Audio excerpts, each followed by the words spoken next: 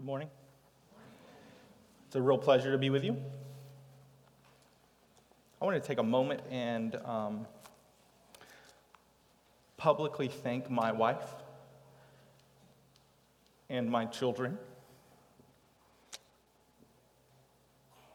for all of the sacrifices that they make for me.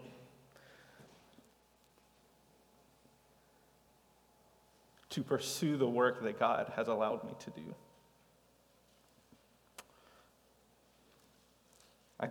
I could not do it. I would not do it apart from their willingness to make sacrifices. So, thank you. I've had multiple moments in my life where I was genuinely afraid. One of those occasions was on a short-term mission trip to Haiti. Myself, my two brothers, and Rob Connolly. We had all been in northeast Haiti for a few days, and we were walking around town, and as we walked around, we saw a tire on fire in the middle of the road, and burning tires are not uncommon in Haiti, so we weren't very surprised, but as we got closer to this tire in the middle of the road, we realized that it was well arranged, and then there was other large boulders kind of arranged in the road with it, and so as we came up to it, we realized this is a barricade of some sort. And so as we walked up to it, a truck came down the road, and it stopped right in front of this barricade. And almost as immediately as it had stopped, it went into reverse and went backwards as fast as it could, as if it was fleeing something that was behind us. And so naturally, we turned around to see what was behind us. And this is one of those moments that will forever be etched in my mind, a photo in my mind that I will really never forget. What it looked like and what I felt. I was afraid. It was a mob. It was not a happy mob, nor was it a small mob. It was a large, angry mob, full of people with machetes and rocks. And they were pouring out from behind this building.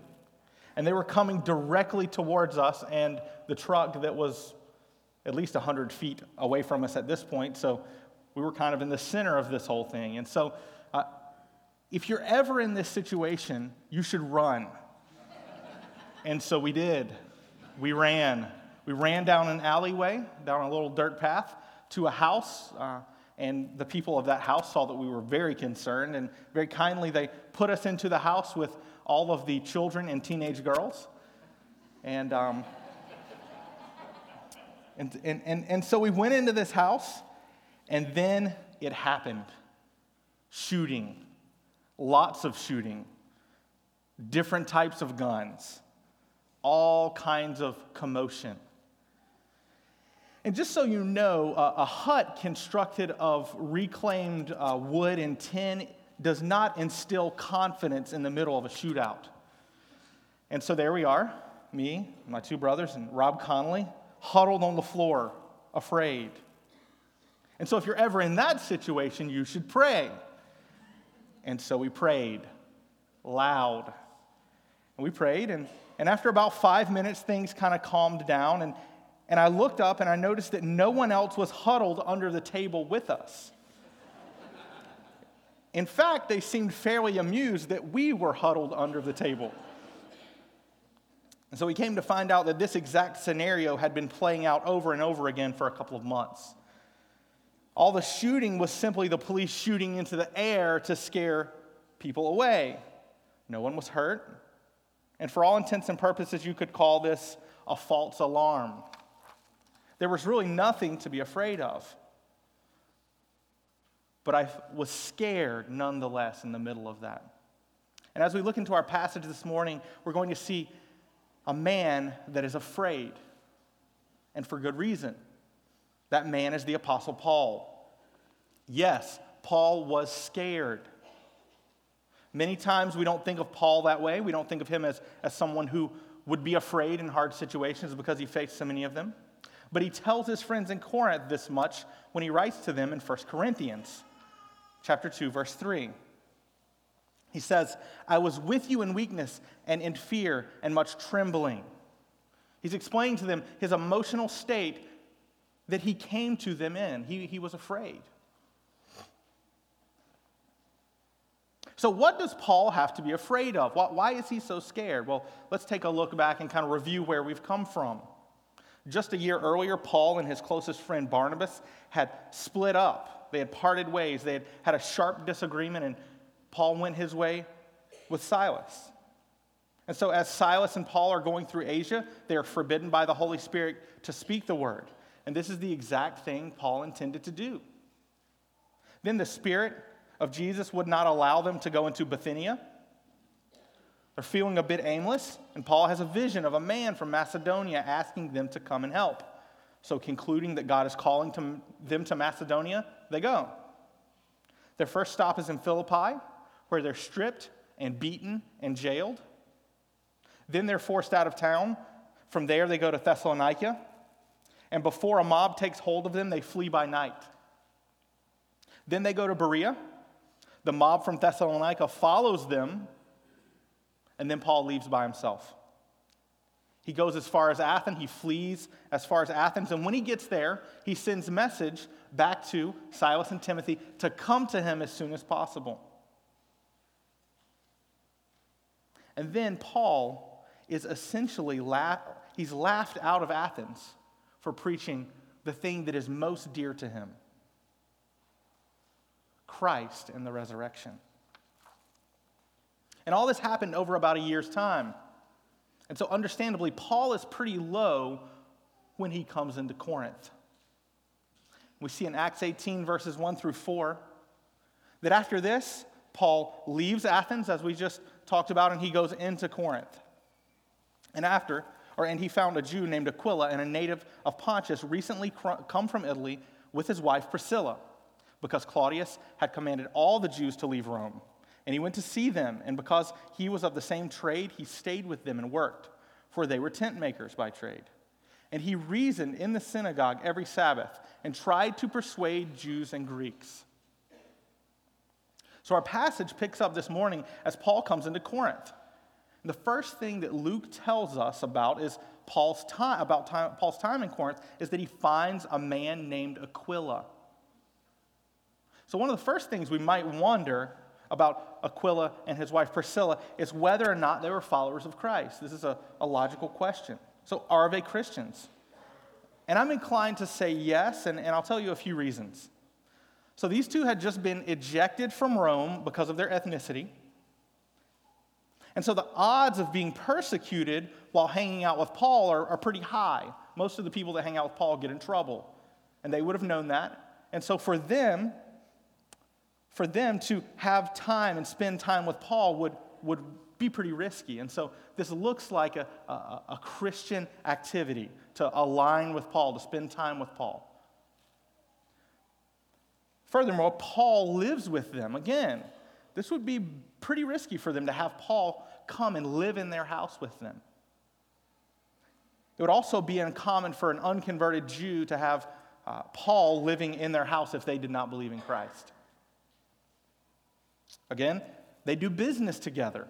And again, it seems that unconverted Jews who had just been run out of Rome, they would not risk their stability or their livelihood by doing business with Paul. In addition, the idea that they're Christians is plausible because there was a Christian witness in Rome already. And it's possible, if you remember from Acts chapter 2, that Peter's preaching, and he's preaching to people from Rome and Pontus. So it's possible that these two could have been in Jerusalem when Peter's preaching his first sermon. So either way, they had access to the message, and they seemed to be followers of Christ. Some translations say that Paul found Aquila. Others say that they just simply met. So it's not clear if Paul sought out Aquila or if they just met by chance. If they were Christians, Paul seeking them out would make sense. He would want some fellowship, and he would have sought them out. Either way, Paul finds Aquila and Priscilla. And they are exactly what Paul needs at that time in his life. He finds deep friendship with them. He finds a place to live. And he finds work to do.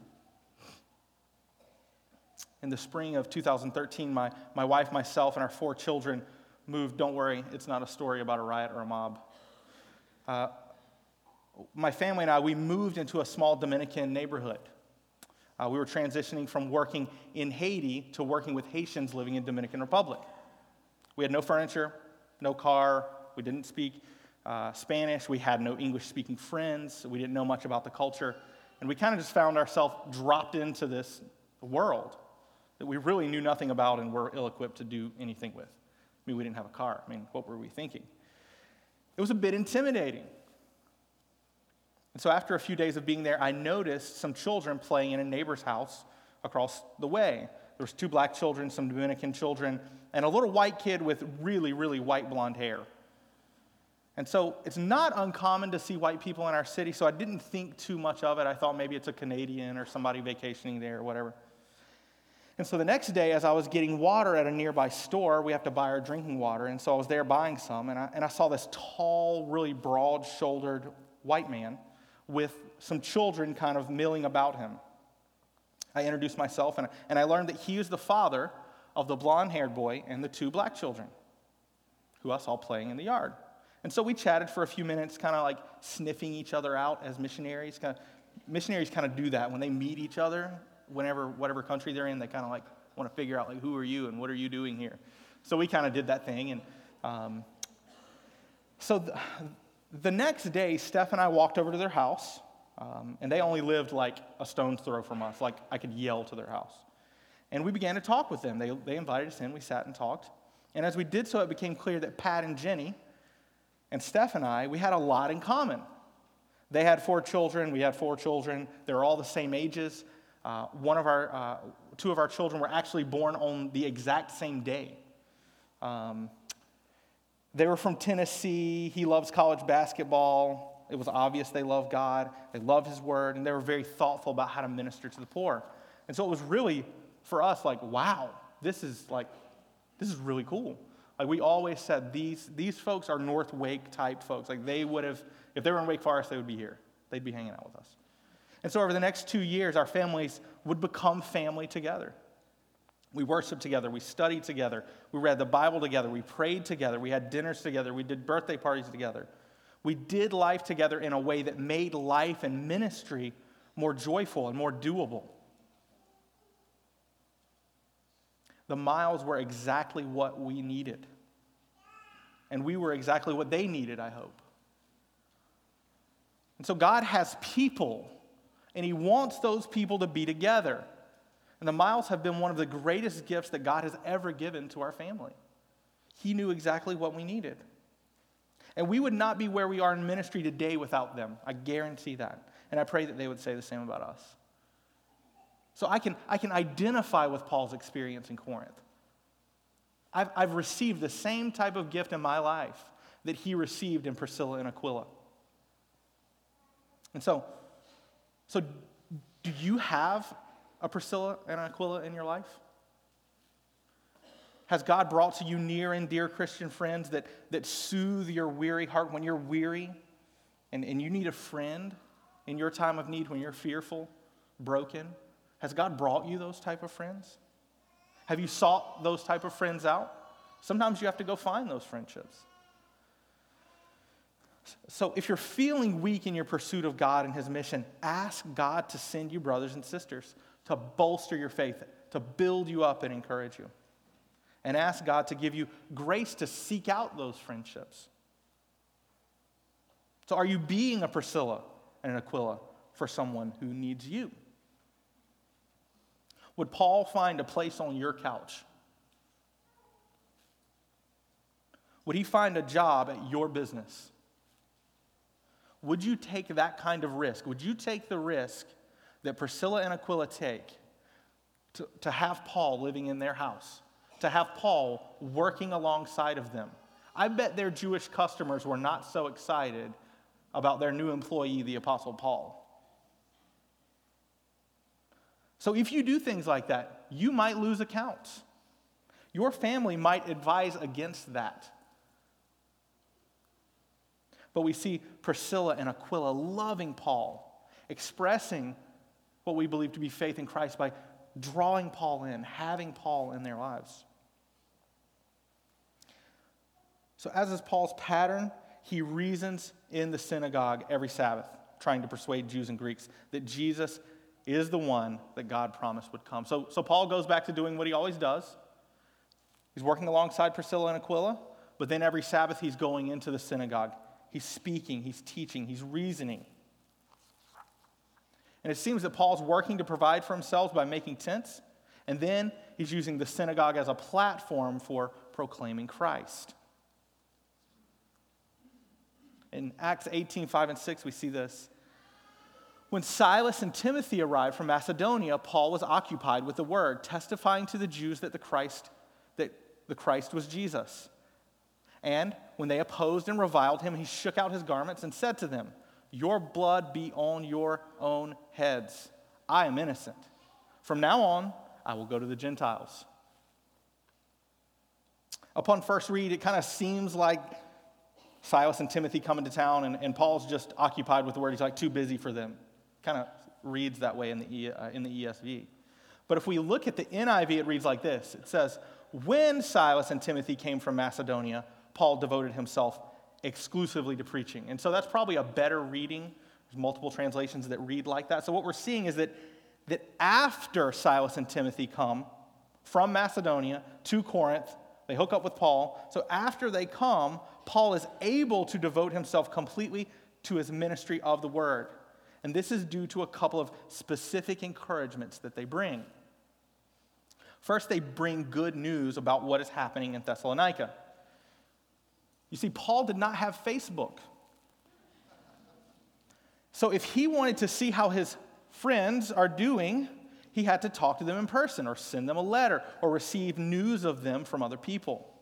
So the last that he knew, things in Thessalonica were pretty bad.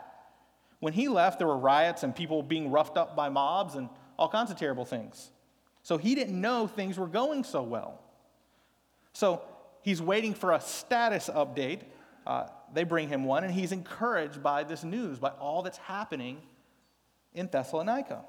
And Paul actually writes to them in response to this news while he's in Corinth. He writes to the Thessalonians about all that he's heard. And so we see in 1 Thessalonians 3:6-10, it says, "But now that Timothy has come to us," Timothy's come to Corinth, "he's come to us from you in Thessalonica, and he's brought us the good news of your faith and love, and reported that you always remember us kindly and long to see us, as we long to see you. For this reason, brothers, in all of our distress and affliction, we have been comforted about you through your faith.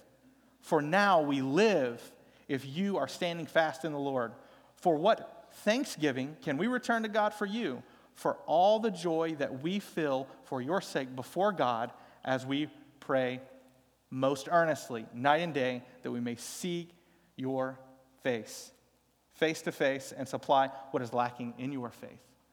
And so we see Paul is pretty pumped up about this. Like even in reading that letter that he's writing to them, you can see, man, he's relieved. In all the affliction that he's facing, he's encouraged, because what he suffered in Thessalonica, the fear, being run out of town, people being roughed up, God's using that. People are coming to faith. The church is growing up. And so he's encouraged by that. In addition, Silas and Timothy brought money. We see in 2 Corinthians 11:9, it says, "And when I was with you," so he's writing to the Corinthians, he's telling them about when he was there. He says, "And when I was with you and was in need, I did not burden anyone." So he doesn't ask the Corinthians. "For the brothers who came from Macedonia," Silas and Timothy, "supplied my need. So I refrained and will refrain from burdening you in any way." So Paul was able to insulate himself from the thinking in Corinth that he was just there to make a buck by working, and also by being provided for by people from another place, i.e. Philippi. And so we see in Philippians 4:14 and 15, yet it was, he's writing to the Philippians to thank them for the way that they encouraged him. He says, "Yet it was kind of you to share my trouble. And you Philippians yourselves know that in the beginning of the gospel, when I left Macedonia," so he's leaving Macedonia, he's going into Athens, into Corinth, no church entered into partnership with me in giving and receiving except you only. So we see the Philippians are giving to Paul. So we should conclude that this gift, this money, this encouragement that comes to Paul by Silas and Timothy is coming from the Philippian church. And it put him in a position to where no one could say in Corinth that Paul was there preaching to get paid. And this massive encouragement comes to Paul in such a way that he's able to commit fully to doing the work of ministry, his ministry of proclamation. So Paul's someone who's dependent on the church. He's interdependent on the church. Not like someone taking from the church but not giving, but he's someone who's giving, and the church is giving, and they have this interdependency on one another. And this is a very, very appropriate type of relationship that the church has with its leaders. And so when you give on Sunday mornings, one thing that happens is, you share what God has shared with you in the little offering plate, and it goes around. Well, that ends up encouraging and helping and supporting our pastoral staff and missionaries. And that allows them to do this thing that Paul is entering into, to devote themselves more fully to teaching and preaching. Because they're not creating a widget. They're not making something they can sell. And so in many ways, they're very, very dependent on us to encourage them in the work that they do and help them to live and feed their families. And it's encouraging. We see that some wind is put in Paul's sails. And so Paul has some good news about the churches in Macedonia. He has a little money in his pocket, and his two dear friends in ministry are by his side. So Paul is ready to get back to it. So Paul became fully occupied with testifying to the Jews that Jesus is the Christ, and as usual, he receives opposition. They revile and mock him for the things he's saying. His response is pretty simple, but there's some complexities to it. And so, as they mock him, he removes his outer garment and he shakes it out. And in doing that, all the people there would know that he's pointing back to Nehemiah chapter 5 and that he's loosing himself from responsibility for them. And what he says is reflective of that fact. He says, "Your blood be on your own heads. I am innocent." We see Paul feels a personal responsibility for these kinsmen of his, these brothers, these sisters, ethnically. He feels a responsibility for them and their souls. And it's not lightly that he relinquishes responsibility of them. His insistence that he is innocent of their blood should push on us a little bit. And here's why. His innocence, or the fact that he's saying he's innocent, is rooted in the fact that he spent weeks, maybe months, telling these folks of Christ. So on the other hand, would he not be innocent of their blood if he had never told them? So if he's innocent because he told them, should we conclude that he would not be innocent if he never told them? I think there's something to that. So Paul believes and teaches that those who live and die without faith in Christ will spend eternity under the wrath of God. Hell. Not simply just separated from God for eternity, but under the active wrath of God for all eternity. That's what he believes and that's what he teaches. Those who are never told of the grace of God and Christ to save sinful men and women and children, they will never believe if they are never told. And they will never be reconciled to God if they've never heard the message of reconciliation. And they will never experience his love as they ought to experience. That's what Paul believes. So here's the motivational truth behind what Paul says. Every person in Corinth will either bow before God in humble love and worship, or they will burn under God's wrath, his just and awful wrath for eternity, paying the due penalty for their sins against God. That's what Paul believes. And so, our friends and our neighbors and our families and our children will either bow down or they will burn up. That's the reality. That's a terrible reality that we have to face and believe. And so we have a responsibility for them. We hold the good news that God loves to save sinners. And he sent Christ to do that thing, to accomplish that saving of sinners. So are you holding that in or are you holding that out? Because if you're here today, it's most likely that you hold that to be true. But my question is, are you holding it like this or are you holding it like this as something to be shared? So who has God drifted your way so that they could hear? And will you care enough about them to tell them hard and good news? Will you love them in the way that Paul loves the people that God has put in his life? By speaking very clearly to them as he ought. Going through open doors that God throws open for him. So Paul tells the Jews of Corinth that he will no longer come to them in their place. He's no longer coming to the synagogue. He will no longer focus his efforts in Corinth on the Jews. Rather, he will pursue the Gentiles or non-Jews. Acts 18 says this, 7 through 8. And he left there and he went to the house of a man named Titius Justus, a worshiper of God. His house was next door to the synagogue. Crispus, the ruler of the synagogue, believed in the Lord together with his entire family. And many of the Corinthians, hearing Paul, believed and were baptized. And so Paul does exactly what he said he was going to do. He leaves the synagogue and he goes to the house of Titius Justus, who's right next door. And we're told that Titius Justus is a worshiper of God. And so this most likely means that he's a Greek who had stopped worshiping all the many, many gods that most of the Greeks worshiped, and he had begun to direct his worship towards the one true God. And it may be that he is one of these Greeks mentioned in verse 4 that Paul was ministering to in the synagogue, that he had been reasoning with. And this would follow seeing that Paul goes directly to his house, and so that indicates some sort of relationship and some sort of commitment to Paul's teaching on the part of Titius Justus. So, Paul's getting nowhere with the Jews, so he turns his focus, and in so doing, he puts the Jews in a position to where they have to put up or shut up. He puts it on them. And something really, really amazing happens. The ruler of the synagogue and his whole family believe in Christ. That's pretty amazing. So imagine with me this morning. I'm the Apostle Paul. I know that's hard to imagine. I'm the Apostle Paul. And you are kind of this mixed group of Jews and Greeks, and we're in the synagogue here. And I'm telling you that Jesus is the promised one. And you begin to yell at me and oppose me and say all kinds of things to me. And so I start taking my clothes off and shaking them out. And so, as I'm doing that, everything kind of quiets down a little bit. And I say, okay, have it your way. If you want to pay the penalty for your own sins, that's on you.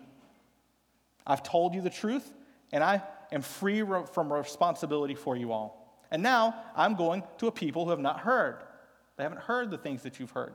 Then I leave, and I go next door to the house over here, large house that's big enough for some people to meet in.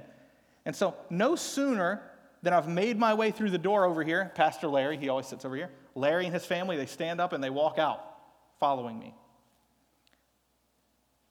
This is essentially what has just happened. This is fairly amazing. That in the midst of all of this, the guy who's responsible for this synagogue, he leaves it.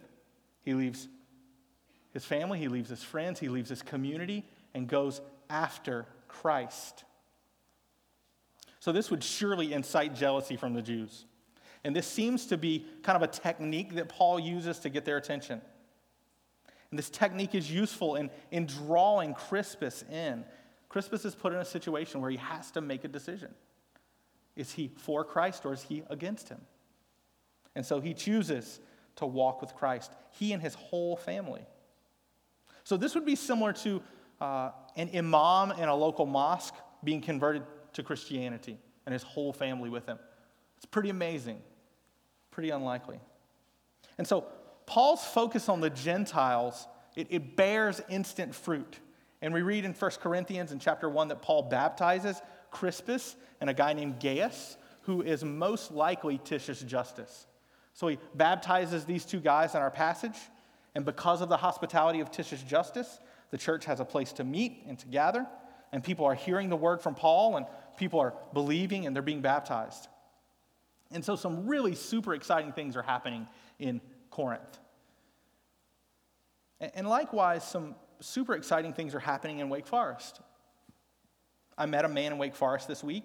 He and I talked for about 30 minutes about art and the environment and life. And I'm going to follow up with him. And I'm going to tell him about how Jesus is the king of art, and he's the king of the environment, and he's the king of life. And I'm going to do my best to put him in a situation to where he has to choose based on the truth of the gospel. Because that is the most kind and loving thing that I can do for that man. To pursue him and to lovingly confront him with the gospel out of love and care for his soul. That's not natural to me. I don't want to do that many, many times. But what Christ has done compels me to do that because people did that for me. People pursued me and confronted me and held me down in some ways and said, oh, no, you don't get to check other. You have to check yes or no. And we all do that. And so that's my hope, is that I would get to spend time with this man. He and I would not be natural friends. If I was going to go through and select people that are like me, he's not a whole lot like me. But God has opened a door from my life into his life, and I want to faithfully walk through that, explaining very clearly as I ought. What is this mystery that we have in Christ? And so I pray that God would do that. That's exciting. I'm glad that I get to be a part of that.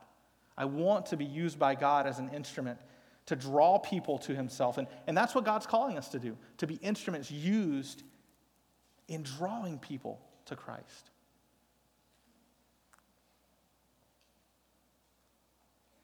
In Acts 18, 9-11, we see this. And the Lord said to Paul one night in a vision, do not be afraid, but go on speaking and do not be silent, for I'm with you. And no one will attack you to harm you, for I have many in this city who are my people. And he stayed 1 year and 6 months teaching the word of God among them. So it seems strange that God would extend this vision to Paul just as things are going so well. We would have expected in verse 1, when Paul's kind of at his lowest point, when he comes in fearful and discouraged. But if we think back, remember, when things go well for the kingdom of God, i.e. people come to Christ and there's movement happening and the world's being turned upside down, that's when Paul ends up with beatings and being imprisoned and being run out of town. When nothing's happening, things are okay for Paul. Paul can hang around. But when people are saved, and especially Jews being saved, that's when the beatings come for Paul. That's when he's in prison. That's when he's run out of town. And so this vision is right on time. God knows exactly what Paul needs. And so in verse 9, when Luke says the Lord says, he means the Lord Jesus. So the Lord Jesus comes to Paul in yet another vision, and he speaks directly to how Paul is feeling. He knows what Paul needs to hear. And so the Lord, he acknowledges Paul's concerns, and he quells them with the greatest possible remedy, his very own presence. I am with you. I am with you, he says.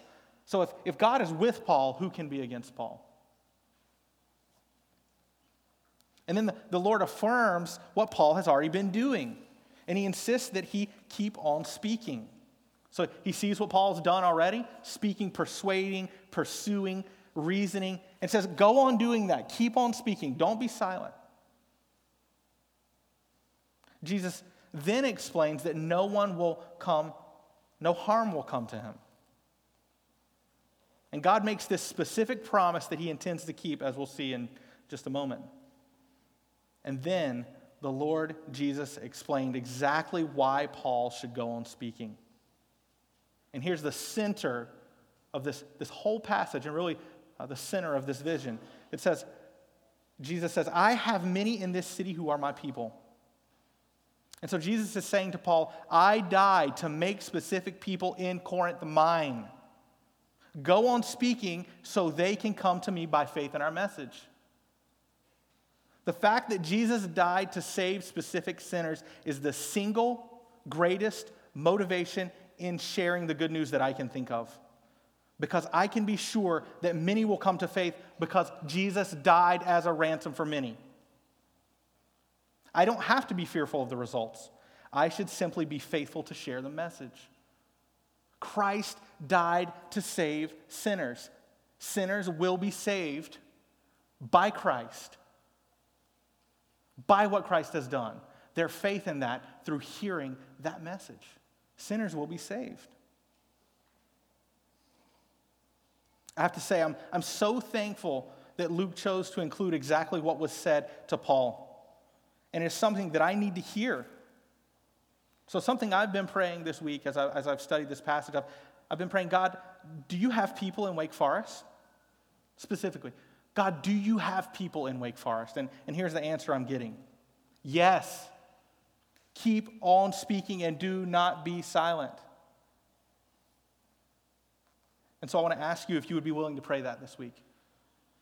Take some time and just ask God, do you have people in Wake Forest?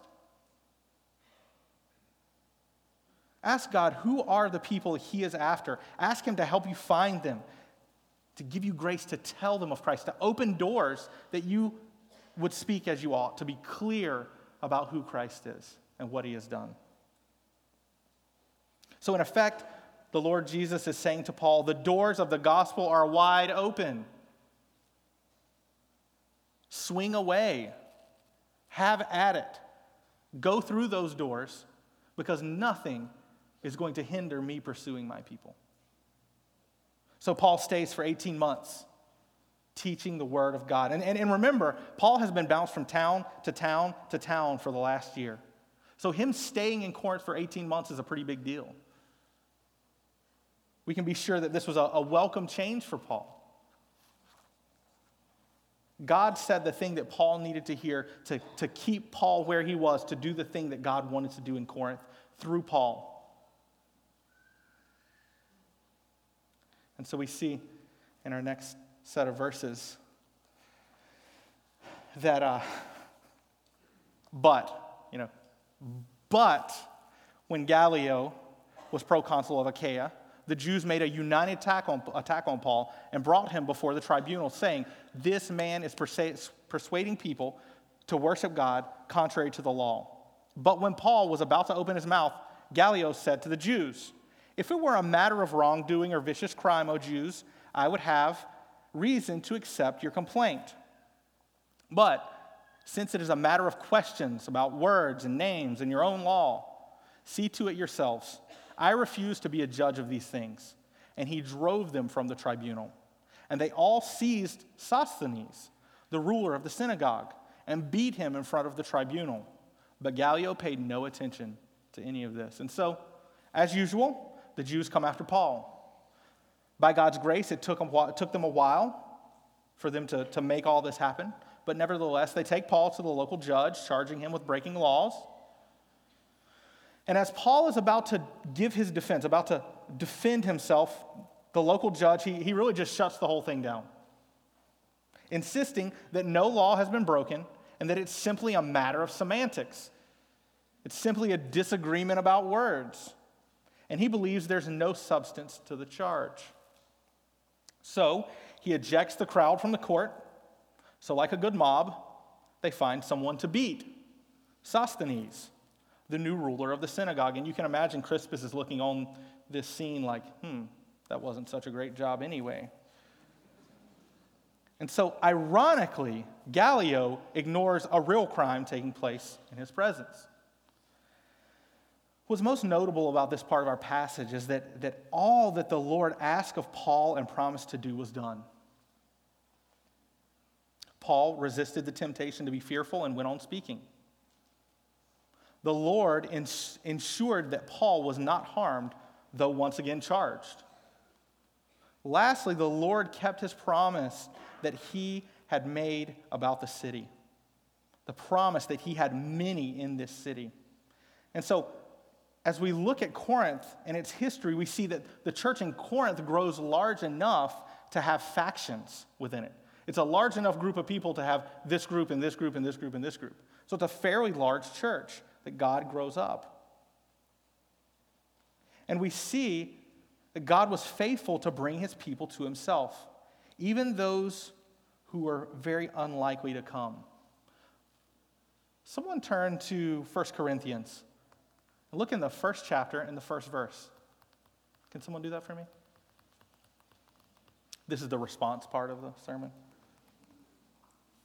So if you look in 1 Corinthians chapter 1, verse 1, who is 1 Corinthians written by?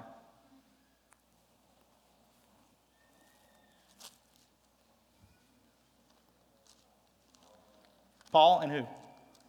Sosthenes. So you're telling me, well, okay, maybe Sosthenes is the most popular baby name from the first century. I doubt it. This is most likely the Sosthenes that was just dragged into the street and beaten by a mob of Jews. Because Paul, it would be easy for him to be like, yeah, I got this beating because of Paul.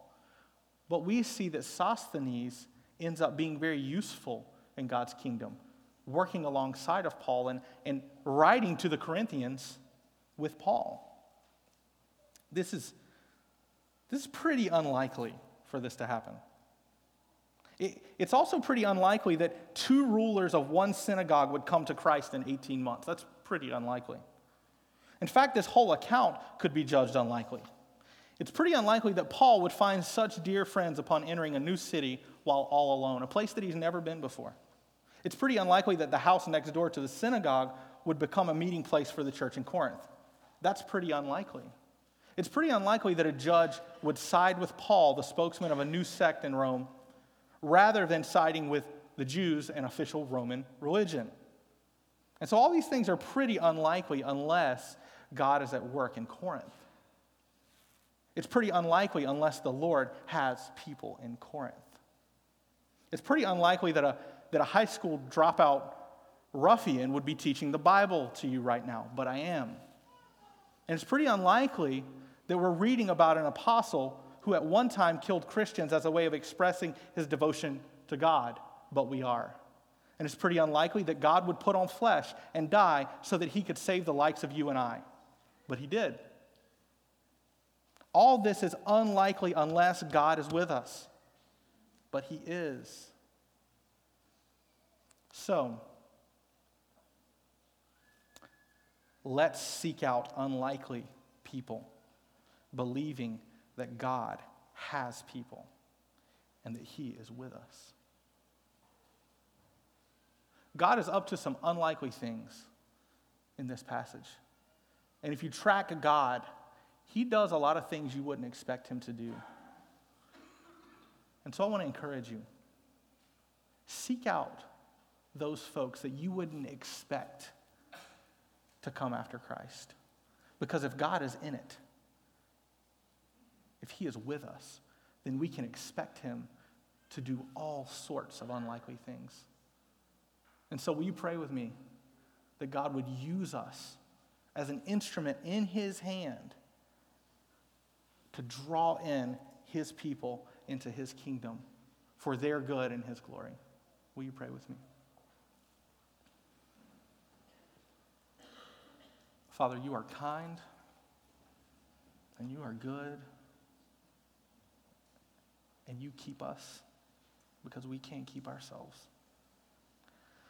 You are kind to have drawn us to yourself through your gospel by the Spirit because we couldn't have done it ourselves. And you are kind to use our simple but clear words about Christ to draw people to yourself.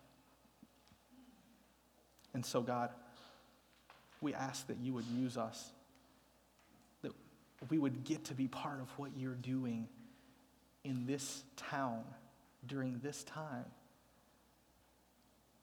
And we pray all of this in faith, knowing that you have people. And so as we look at the empty seats around us, we pray in faith that you would put our friends and our family in those seats as a representation of their faith in Christ. That they would be among us, that they would come into this community by faith in Christ, through faith in Christ, and that we would call them family. Father, I'm so thankful that you did not leave me out, but you called me in. And I pray that that reality would ravage my heart to call others in and to speak clearly as I ought. We pray in the name of Christ. Amen.